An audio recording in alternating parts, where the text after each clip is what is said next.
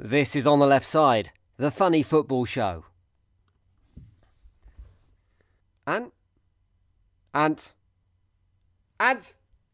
put the bed there. Start the bed there. And oh yeah. It's on holiday, isn't he? Right, okay, how does this work? How do you make this stuff play? Is this the button? Oh my god. Oh, not that one. Must be this one then. Hat-trick in the Carabao Cup for Manchester City. In the end, the favourites have flourished. Let's start this week where football dictates we start. There was only one team that are truly deserving of a headline-grabbing spot on the left side this week, and that team wears sky blue.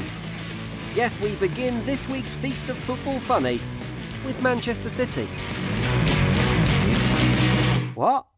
The Carabao Cup? Third successive win? 8 out of 9 domestic trophies? Nah, mate. I'm talking about what Manchester City wore for their Champions League game against Real Madrid this week. Yes, before Man City could even start thinking about the first domestic silverware of the season, they had a small matter of an away fixture at Real Madrid in the Champions League to contend with. A fixture that was surely going to be overshadowed by allegations of financial doping and headlines about 2-year UEFA bans. But Pep Guardiola is a clever manager. He ensured that no one was talking about FFP before kickoff by giving them something else to talk about. And that something else was the whole of the Manchester City team being dressed like absolute knobheads. Remember those white suits that the Liverpool Spice Boys wore for the 1996 FA Cup final? Well, somehow Pep Guardiola's men made that look like a Gok Wan after-show get-together as the City boys stepped out for the Real Madrid game in double denim. OK, you might argue that a Canadian tuxedo, a bit of double D, isn't automatically a fashion faux pas, and I'd agree. But I'd also say that A, you need to be super cool to pull off double denim, and as great a footballer as Kevin De Bruyne is, he's definitely not super cool. And B, these particular denim 2 sets would set you back a cool grand. And anyone who's happy to spend £1,000 on something that makes you look like a Bewitched tribute act, by default, looks like a knobhead to me. Some people say I look like me dad. Suddenly, that 2-year ban from UEFA looks pretty lenient. If you're going to dress like that, I suggest a 3-year ban from everything would be more suitable. Speaking of knobheads who like a little bit of double denim, where there is a Manchester City trophy to celebrate, Mr. Noel Gallagher is never far behind, and sure enough, no sooner had the winners' medals been collected at the Carabao Cup than Mr. Gallagher was dancing along to Wonderwall in the dressing room with Benjamin Mendy like the self-conscious sober guy at a wedding. But after that dust had settled, he was also ready to give his expert punditry views to TalkSport. Today was important because we've won a trophy now, so that's it. So the press, Liverpool, for all their fans crowing, they've been the best team in England once in 30 years.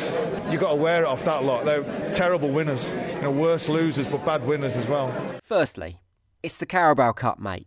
Don't get too carried away. Secondly, it may just be the Carabao Cup, but why are you talking about Liverpool when City have just won a trophy?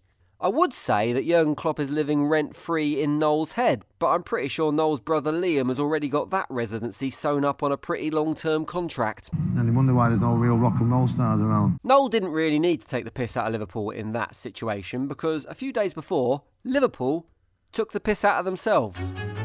Earlier this week, there were rumours flying around that the coronavirus could lead to a total shutdown of Premier League football, in the event of which the current football season would be declared null and void, and Liverpool would not be presented with the Premier League title that looks to be all but theirs. But just when it looked like it could be the coronavirus that stopped the Merseyside club in its tracks, in fact, it was Sarr that did for them. That's because Watford winner Ismaila Sarr, who scored a brace, has a name that sounds a bit like SARS, which is also a disease a little bit like coronavirus. Come on! If you had a medical degree, you would have got that gag. Anyway, Watford stunned Jurgen Klopp's men this weekend, smashing them 3-0 and putting an end to their hopes of going the entire season unbeaten and matching the Arsenal Invincibles. It was a totally unexpected result, like if Tyson Fury got knocked out by Gianfranco Zola, or at least it would have been totally unexpected if it hadn't been for this man. I think people should recognise that I'm also one of the best defenders in the world. Yep, that's the always modest Dejan Lovren, who stepped into the heart of Liverpool's defence just as everything turned to shite. Maybe I'm being a little bit unfair on Lovren. Surely he wasn't really at fault for the defeat. Let's just see what Watford captain Troy Deeney has to say on the matter. Any defender doesn't want to be facing their own goal, so you try and pick on the weaker of the two, if that makes sense. He could mean anyone though, couldn't he? He could be talking about either of the centre-backs. It could be £75 million Dutch defensive rock Virgil van Dijk, who arrived at the football club and transformed their fortunes and who is widely regarded as one of the world's best centre-backs. Or it could be Dejan Lovren. We'll just never know. Whatever happened in the game, however, Deeney was well deserving of the headlines for a bit of pre-match banter between himself and his mascot. As he lined up next to his Liverpool opposition, he put his arm round the young lad escorting him out, pointed at Virgil van Dijk and said this. If you'd paid a bit more money, you could have stood next to him. Good banter.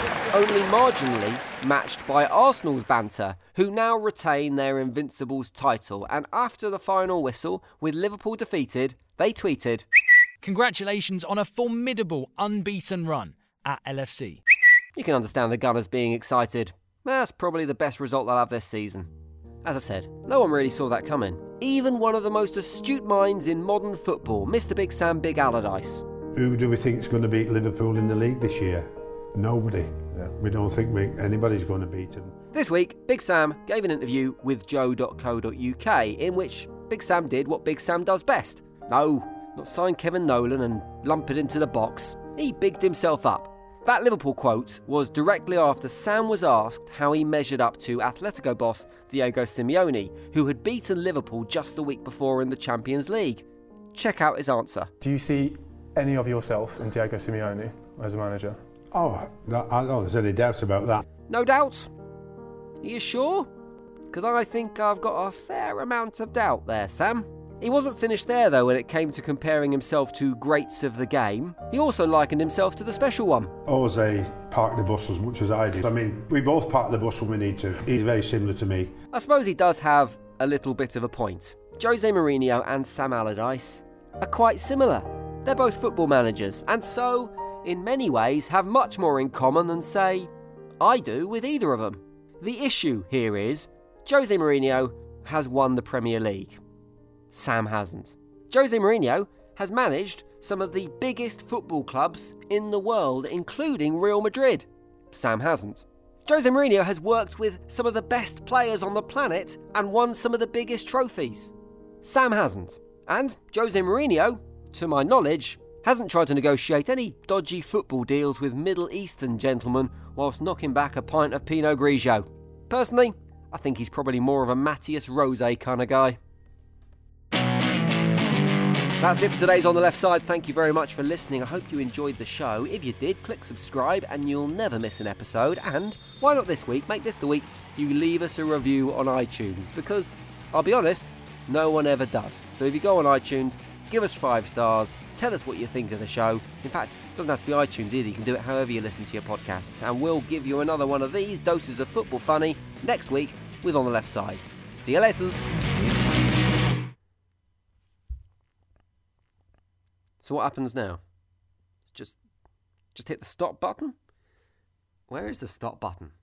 Where? Oh, credits. I need to do credits. Right. This show was written and produced by Jim Salverson and Ant McGinn... Nah, actually, fuck it, it wasn't. Fuckers on Holiday. It wasn't written by Ant McGinley. It was written and produced by Jim Salverson. Just Jim, all Jim, nothing but Jim. Now, how do I turn this off?